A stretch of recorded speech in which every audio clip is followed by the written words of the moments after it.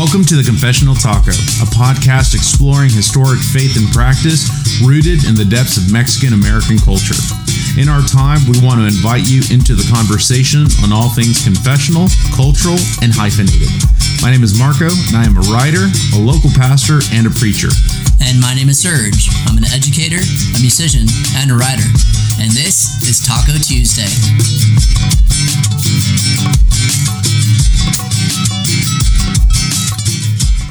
Hello, friends, and welcome to the Confessional Taco podcast, where today, Dr. Marco will talk to us about stories, storytelling, and the importance of stories and storytelling. So, we're going to be talking about stories and storytelling. All that being said, stories. Talk to me about them. What? What are we talking about? Stories and storytelling. Stories, yeah. Yeah, so it's important to tell stories, right? Why is it important to tell stories? Why is it even more important to tell stories in our culture? Man, I feel like I'm going to sound way too churchy. Because the first thing that came to mind is stories seem to be a form. Delicious. It is delicious. By the way, we're having an Irish buck. What is in this thing? An Irish buck has Irish whiskey, lime, and ginger ale. It is delicious. Gracias a Dios por esto. Very refreshing. Yes. So I think stories are important because whether you define it formally or informally, stories are important because it's a form of discipleship. That is pretty churchy. It is. Okay. I told you. You did. Form of discipleship. Yeah, it's this passing on of what I've learned, what I want you to know, how you can grow from this, and then even how that might even impact me today or impact my son today in light of the man that he's going to become. And so I think it's especially when it comes to like the Hispanic culture, I think stories are certainly a form of legacy, like leaving something behind, something that involves a great deal of pride of our cultural identity. It has cultural value and it has family value. Its impact isn't meant to just be a moment in my life. Its impact is meant to be something that I could pass down, right? To my kids so that they would, to grow to be better men, or to be better adults than myself, or to know where they came from. You know what I mean? Like it's not just this random piece of knowledge, piece of history in my life. Yeah, storytelling requires it to be long lasting. A story. Oh. Yeah, story, right? Or like, yeah, you know what I mean? Like it's supposed to be something that, like you said, leaves a legacy. It's not just that, but it teaches a lesson, you know. So tell me, what were some of your favorite stories growing up? Oh my gosh. I think one of my favorite stories from my father was how he met my mom.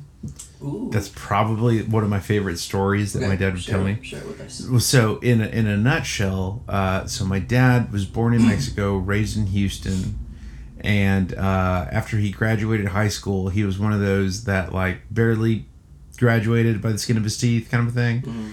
And went to college, didn't like it, felt like it wasn't for him. He had also just gotten dumped by some other girl. And then 3 months after he drops out of college, he gets drafted into Vietnam. And so, good luck, guy. Yeah. And so he is drafted and serves 2 or 3 years, maybe 2 to 4 years in the Army. And when he gets out, he gets home, comes stateside, he's kind of like, what do I do with my life? And my uncle, his brother, was running a couple of shops in Reynosa, so right across the border. And so he was like, "Hey, I need somebody to help me manage these. What do you say and come in?" And so my dad's like, "I got nothing else to do. Why not?" Why not? Yeah. So he goes, and my mom was a cashier at one of the shops. Hey. Yeah, and so he like meets my mom. He's like head over heels for her. But my mom is from Guanajuato, and so she's like straight up rancho. And my dad speaks like Pocho Spanish because he was raised in Houston. He's forgotten all of this. And so he's like, I have no idea how I'm going to do this. Right. But like musters up enough courage to not only ask my mom out, meet her family, and eventually marry her.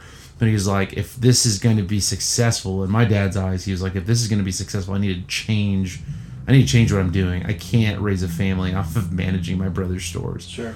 And so he goes to school.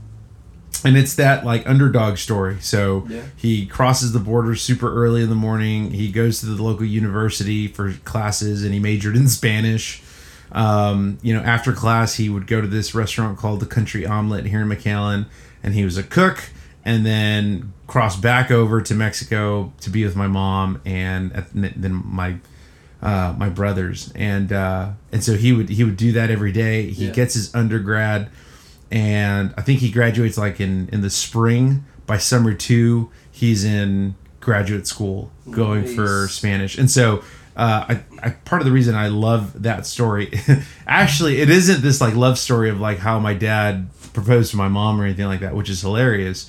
But it's more of this story like, man, if I want to be an example and I've come from nothing, I'm going to show you what it's like to work. And my dad's motivation was, no one's going to outwork me. And if I want to teach my sons how to have a significant work ethic, I have to model that first. Right. And so I think that's one of my favorite stories from at least from my dad. Yeah, and so at first you were saying how stories or storytelling is important because it's something that you can pass on. Yeah. Is that a story that you've shared with Seth? Yeah, I have, certainly. I've shared it with him. My dad shared it with him. And so I can look back. I didn't necessarily think about this when I was younger, junior high school. But as I look back now, I tend to think, oh, that's why he is so driven by education. Yeah. Like graduating high school, it was get your undergrad. And I got my undergrad. And since then, it's been, when are you going to go for your master's? Got into graduate school, when are you going to finish? And so he drives that so much because to him, which I would agree with, to him, he's like, education gets you opportunities. It's a foot in the door to something you really want to do. It doesn't limit you to certain things. For him, he said, having a master's degree didn't really get me more money. It got me a ton of opportunities, though. Yeah. To where he taught internationally. He's taught at the university and collegiate level. So for him, it's like, I didn't get that much money, but the amount of opportunities that I've received compared to other colleagues has been greater. Much greater. That's awesome. So the lesson there is, go get your degrees. People. Don't be stupid. Don't be stupid. Yeah. What's that? Yeah. That's really good. What about stories? Okay, so like you hear stories like that pump you up and like you get excited and like there's this message behind it. There's this theme, right? This main idea, like, hey, let's move on. Let's move forward. Here's like some attributes of the story: hard work ethic, good father, like, and then a drive or a push for his sons. Yeah. What about stories that are more like folklore, like La Mano Pachona or La Llorona? Like, what do we see the same attributes in those stories? Yeah. Don't be a bad kid, and you won't be taken. Crying. You will be taken in the middle of the night. I mean, that's biblical. The psalmist says, "Do good." Do good. Yeah, do good. Don't be bad. Do good. obey your parents. That's true. I think God said that. I think so. And so I don't want the Yorona coming to my bedroom door. F that, man. No, screw that. So I remember when I was a kid, there was I would spend my summers in Monterrey, and I would sleep at my cousin's house, and every time we would go over or whatever, my dad would make it a point to tell me about La Mano Patrona. And I'm like, I never understood the reason for him telling me these things, right? It just freaks me out every time. Like, if you don't behave, like, there's just going to be this, like, hand, like the Addams Family hand, just walking around like a spider, and is going to grab you and, grab your legs and just going to drag you to hell, right? And I'm like, dude, I'm, like, super young. I'm, like, freaking out, like, so I would always cover my feet. And till this day, what I do when I go to bed is I get my blanket and then I'm like cover my feet, but I'm like you pull the blanket in? Yeah, I pull the blanket I call that the taco tuck. Yes, that's exactly what I do, the taco tuck. And so oh my gosh. And so like that's till this day, because like in my head there's this hand wandering around like the world, like ready to snatch your legs, and drag you to hell. And so, I mean, I guess, like in my head, I'm like, okay, so be a good kid and cover your feet. Like, I mean, I don't know, like, what's the point of that story, But that was one of those stories that really, like, though it be folklore, like, it really drove me to behave in my aunt's house. Yeah. Like, and which I would add, like, I know we want to do a podcast just on that. Yeah. Like, we want to talk about all of those. Like, I can't wait to talk about lechuzas. Oh, that's going to be fun. And scary all at the same time. Yes. I got plenty of stories on those. Yeah. Yeah, no, I think certainly there are some stories by parents who are, that their aim is to make you behave and be quiet. Awful. And how awful. How awful. I think that's I really hate, well, let me better say it this way. I think that's the perfect example of someone defending a parent and saying, well, their intentions are good.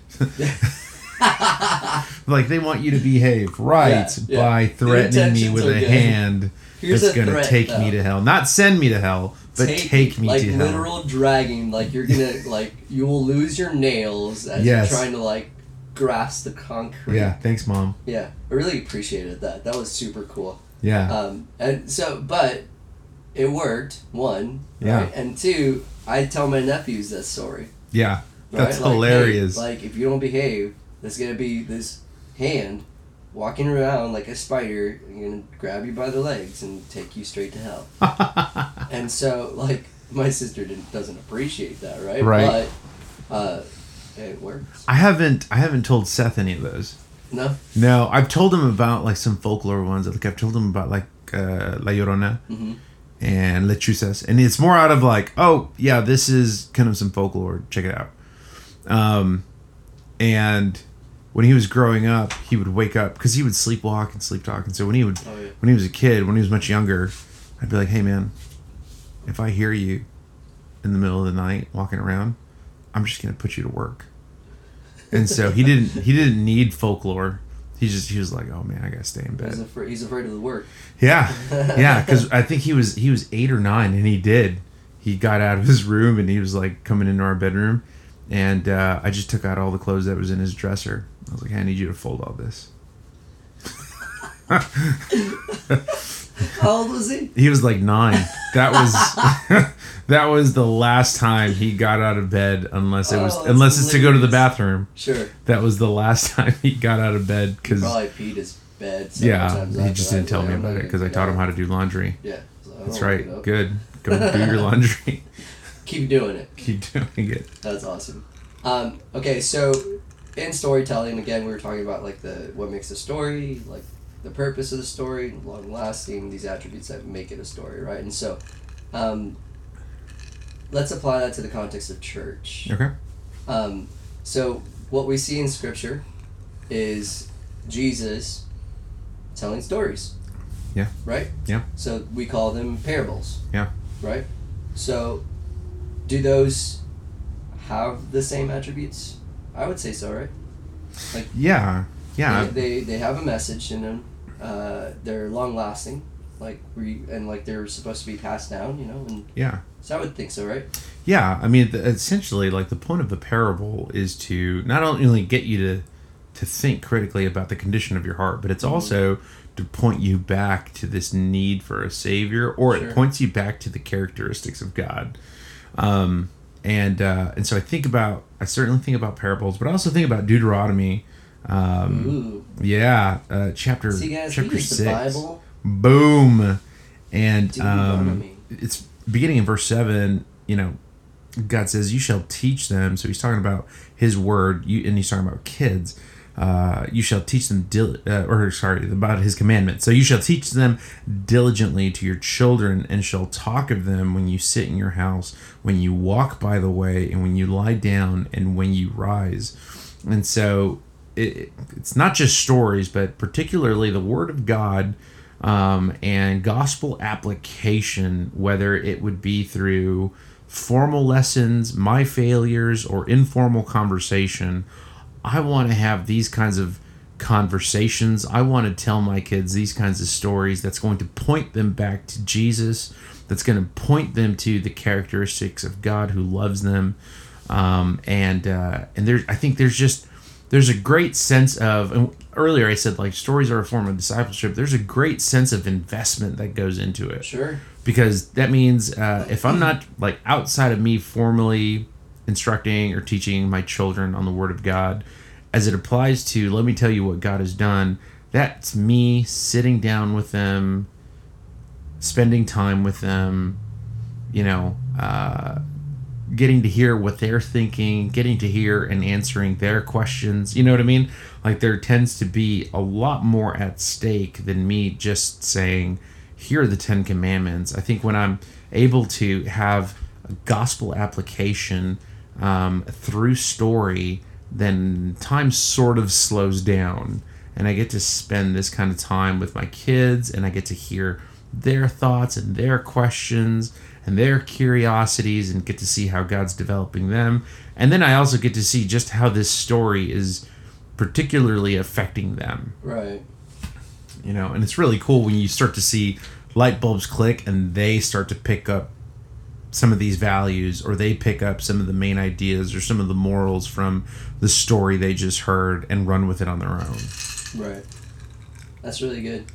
I'm reminded of Matthew 26. See, I'm using the Bible Oh, too. wow. I know. What does it say? Turn your phone off. Huh? That's what I thought. You were going to tell me to turn my phone off? It's the Bible, dude. It's the guy. Wow, you just told me to let go of Jesus is what you did. I told you to memorize God's word because He said He was going to write it on our hearts. I guess that was for me, not you. Oh, that's... You got nothing. I got nothing on that one. But in Matthew 26, where he's being anointed, Mm-hmm. right? And so, like, here in the story, the perfume is spilled. And then one of the disciples, we won't mention, for the sake of his safety, who it was. We don't want to offend him. We don't want or his ancestors. we don't want to offend him or his lineage. Was like super pissed because it's like, dude, we could have given this money to the poor. Like, what's your problem? You sold it and give it to the poor. And then Jesus replies with, "Why do you trouble the woman? For she has done a beautiful thing to me. For you always have the poor with you, but you will not always have me. In pouring this ointment on my body, she has done it to prepare it for my burial. Truly I say to you, wherever this gospel is proclaimed in the whole world, what she has done will also be told in memory of her." So, like, when I was thinking about stories and when we were going to, like, talk about it, like, I thought about her, and how, I mean, till this day, when we do share the story, like the gospel story, which requires telling the story of his death, right? Mm-hmm. Like, we speak about her, Mm-hmm. and in that process, that little story, that little section of Matthew 26, like, there's this message behind it too. Yeah. Like, she is literally giving everything. Yeah. And so that's like it's a really cool thing to look at. Like, we still share her story, and there's still the message behind that story, though it may be small. And then I also think about the woman in John 4, right? The woman at the well. And so here's Jesus, and Jesus is like, no, that's like your 20 millionth husband, and I'm and then she can't help but to go share her story. Right. Right. So she goes and shares the story with like the town, and like essentially becomes like this freaking amazing missionary. Yeah. The town gets saved, right? Yeah. The town actually replies with like, "We don't need you to tell us anymore. Like, we see Jesus now." Yeah. You know, and which I love. That's my absolute favorite story in Scripture. I mean, the death and burial and resurrection is cool too, but but like the importance of sharing story, right? Like she was sharing her story, and it was an ugly one. Yeah. You know, it was, it required humility, it required vulnerability, and it required being uncomfortable. Yeah. In sharing her story. Like, yes, I met this man. This man told me that like I've been with like a billion dudes. Yeah. And so there's this sense of vulnerability in that. And so I think that oftentimes stories have a sense of vulnerability as well, right? Yeah. And so she's sharing this in humility and vulnerability, but she's doing it for the purpose of pointing back to God, pointing back to Jesus, right? Which was what you were talking about with the parables. And so in that same vein, I want to ask you, testimonies, stories. Yeah. Right? We previously, in a different time, we had video series called like Stories or something like that. I forget. Where we shared our stories on the video, and you know that would be like our, I guess I don't know, like a plug or whatever. How important is it to share your story? And what do we need to be careful of when we're sharing our story? Yeah. So will you share with us like the importance of sharing your story, your testimony, and maybe some like not guidelines, but what we should be aware of in sharing our stories? Yeah. Go. Yeah. Off the top of my head, I think the importance about sharing your story is that much like the parables, it is a testimony to the goodness, to the grace and work of God in Christ done for you. And so I say that in the sense of like your story is meant to point others to Jesus, to make him known, to point others to his glory, his goodness, his grace, his mercy. I think the biggest thing, if you want to make anything personally significant, it's going to be really your corruption. It's going to be what? It's going to be your corruption. You know what I mean? Like if you're like, man, what part of this is going to be about me? It's going to be about the sin that you contributed, you know, and how a gracious Savior rescued you. And so I think that would be number one, right? Like the importance of storytelling, or is storytelling, our testimonies important? Yes, absolutely. Much like a parable, they are to point others to the person and work of Jesus. So if you're taking notes, guideline number one, make sure it points to Jesus. Yeah. Make sure it points to Jesus. Yeah. Make sure that you would say this. I think like who's the hero in your story? Is that something you would say? Yeah, that was you, right? Yeah. Like who's the hero in that story? Is it you or is it Jesus? Yeah, which I think then brings it back to the second part of your question, which would be what are things that you don't want to do? And so one of the things that I've seen that I'm certainly guilty of, but especially a lot of new Christians, or Christians in general, but I think one of the things that is that can be troubling is actually a number of things. Number one, that similar to what you just said, that they are the hero of their story. Right.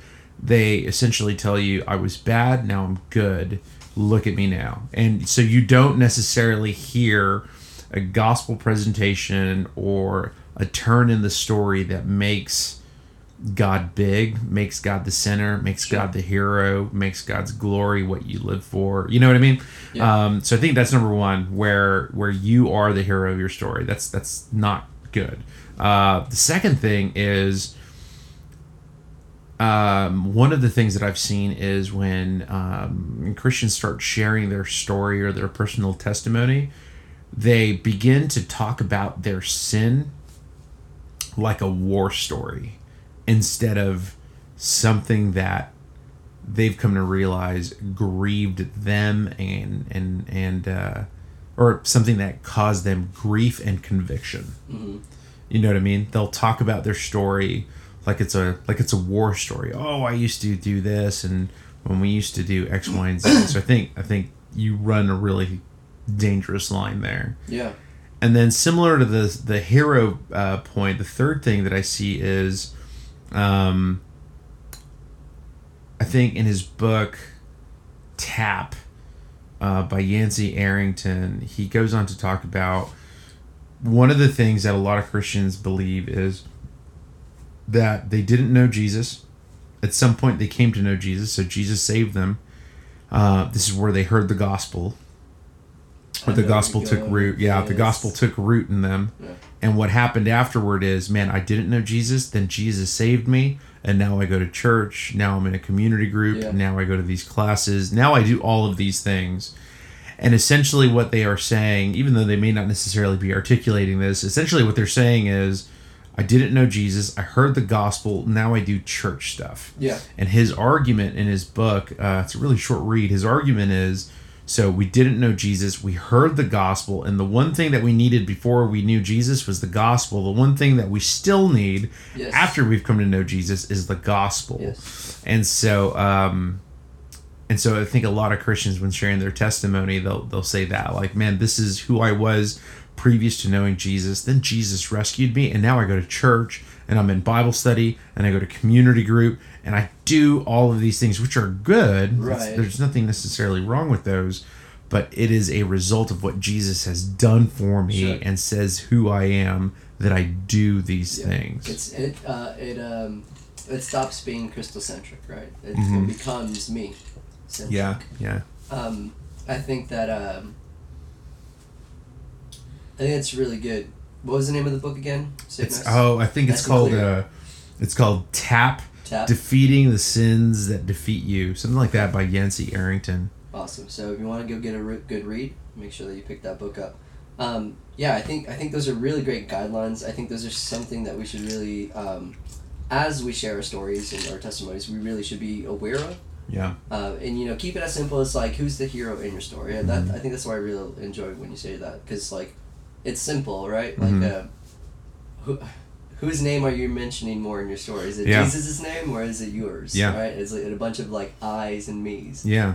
Because I think you run the risk if like you don't really talk about what God has done for you in Christ. If you don't talk about that, if you don't share that, then you really run the risk of just making it your own personal, private experience. And it doesn't necessarily speak to those who don't know Jesus in the sense of like, I mean, that sounds really convenient for you. Great. That's a good job. But that doesn't tell me why I need Jesus, you know? Yeah. And I mean, and it's super biblical to follow that model. Like, you see in John 4, like, let me tell you about him, with the eunuch, like, tell me about this, like, the scripture, that, like, tell me about this, not you. So I think that's really good. I think being vulnerable and sharing your story is key. Being humble and sharing your story is key. And being slow to speak when sharing your story is key too. The reason why I say that is because so I recently shared my story with a friend of mine maybe 3 days ago, and in telling the story, it's a beautiful story of redemption.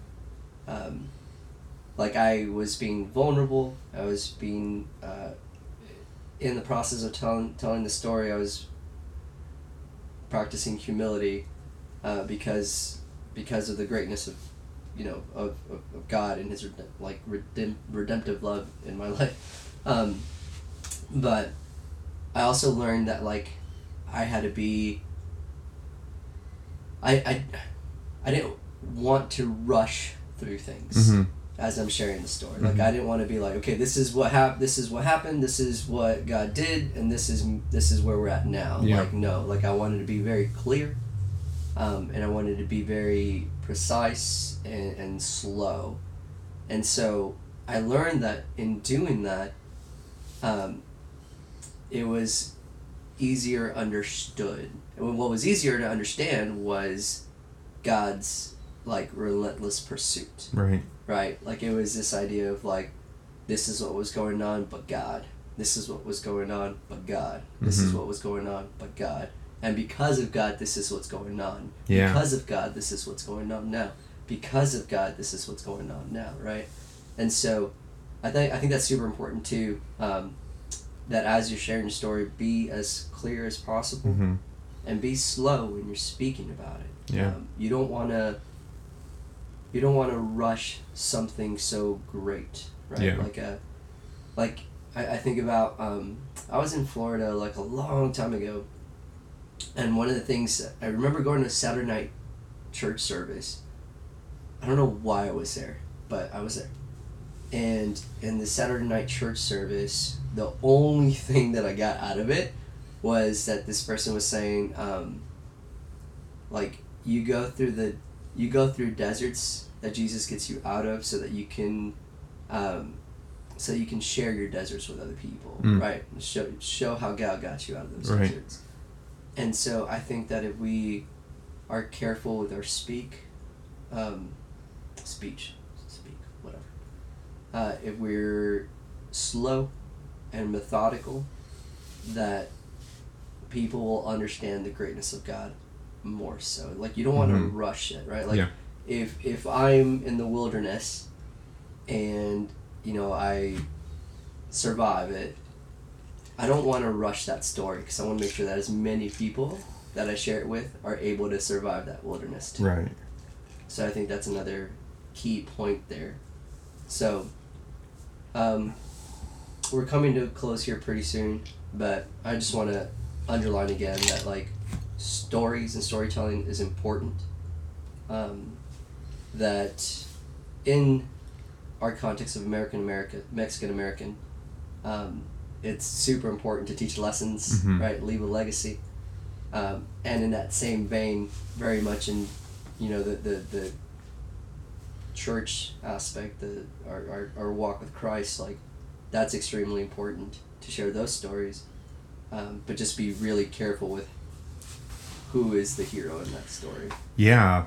So, yeah, I would add, like, the stories of both the church and really just the family. Or remember, it kind of goes back to the legacy piece, but there's an addition to it. It's I think the psalmist, and it's in Psalm 127 where it says, like, your kids are going to be arrows. Like, you're going to send them. They are to go further, not to just be better men and women. They are to go further. They are to expand what it is that you have taught them, what it is you have trained them up in. Yeah. So it's not just this story of don't be like me, or I hope you find inspiration to keep doing things. It's so that you would go further than where I've come. Yeah.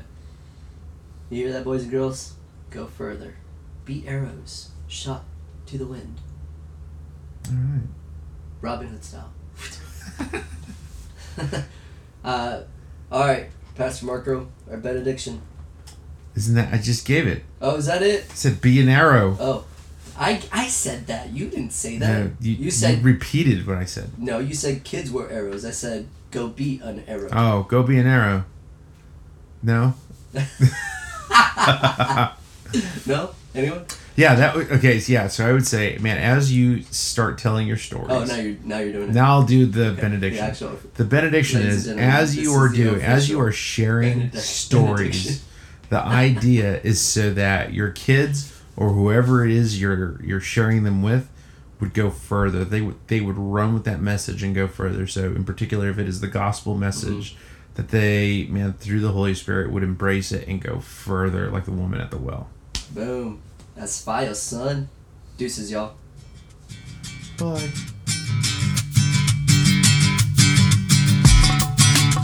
Thanks for joining us this week on The Confessional Taco. If you'd like to follow us on social media, check us out on Instagram at The Confessional Taco. Visit our Facebook page, facebook.com/The Confessional Taco, or head on over to our website, theconfessionaltaco.com, and hit us up.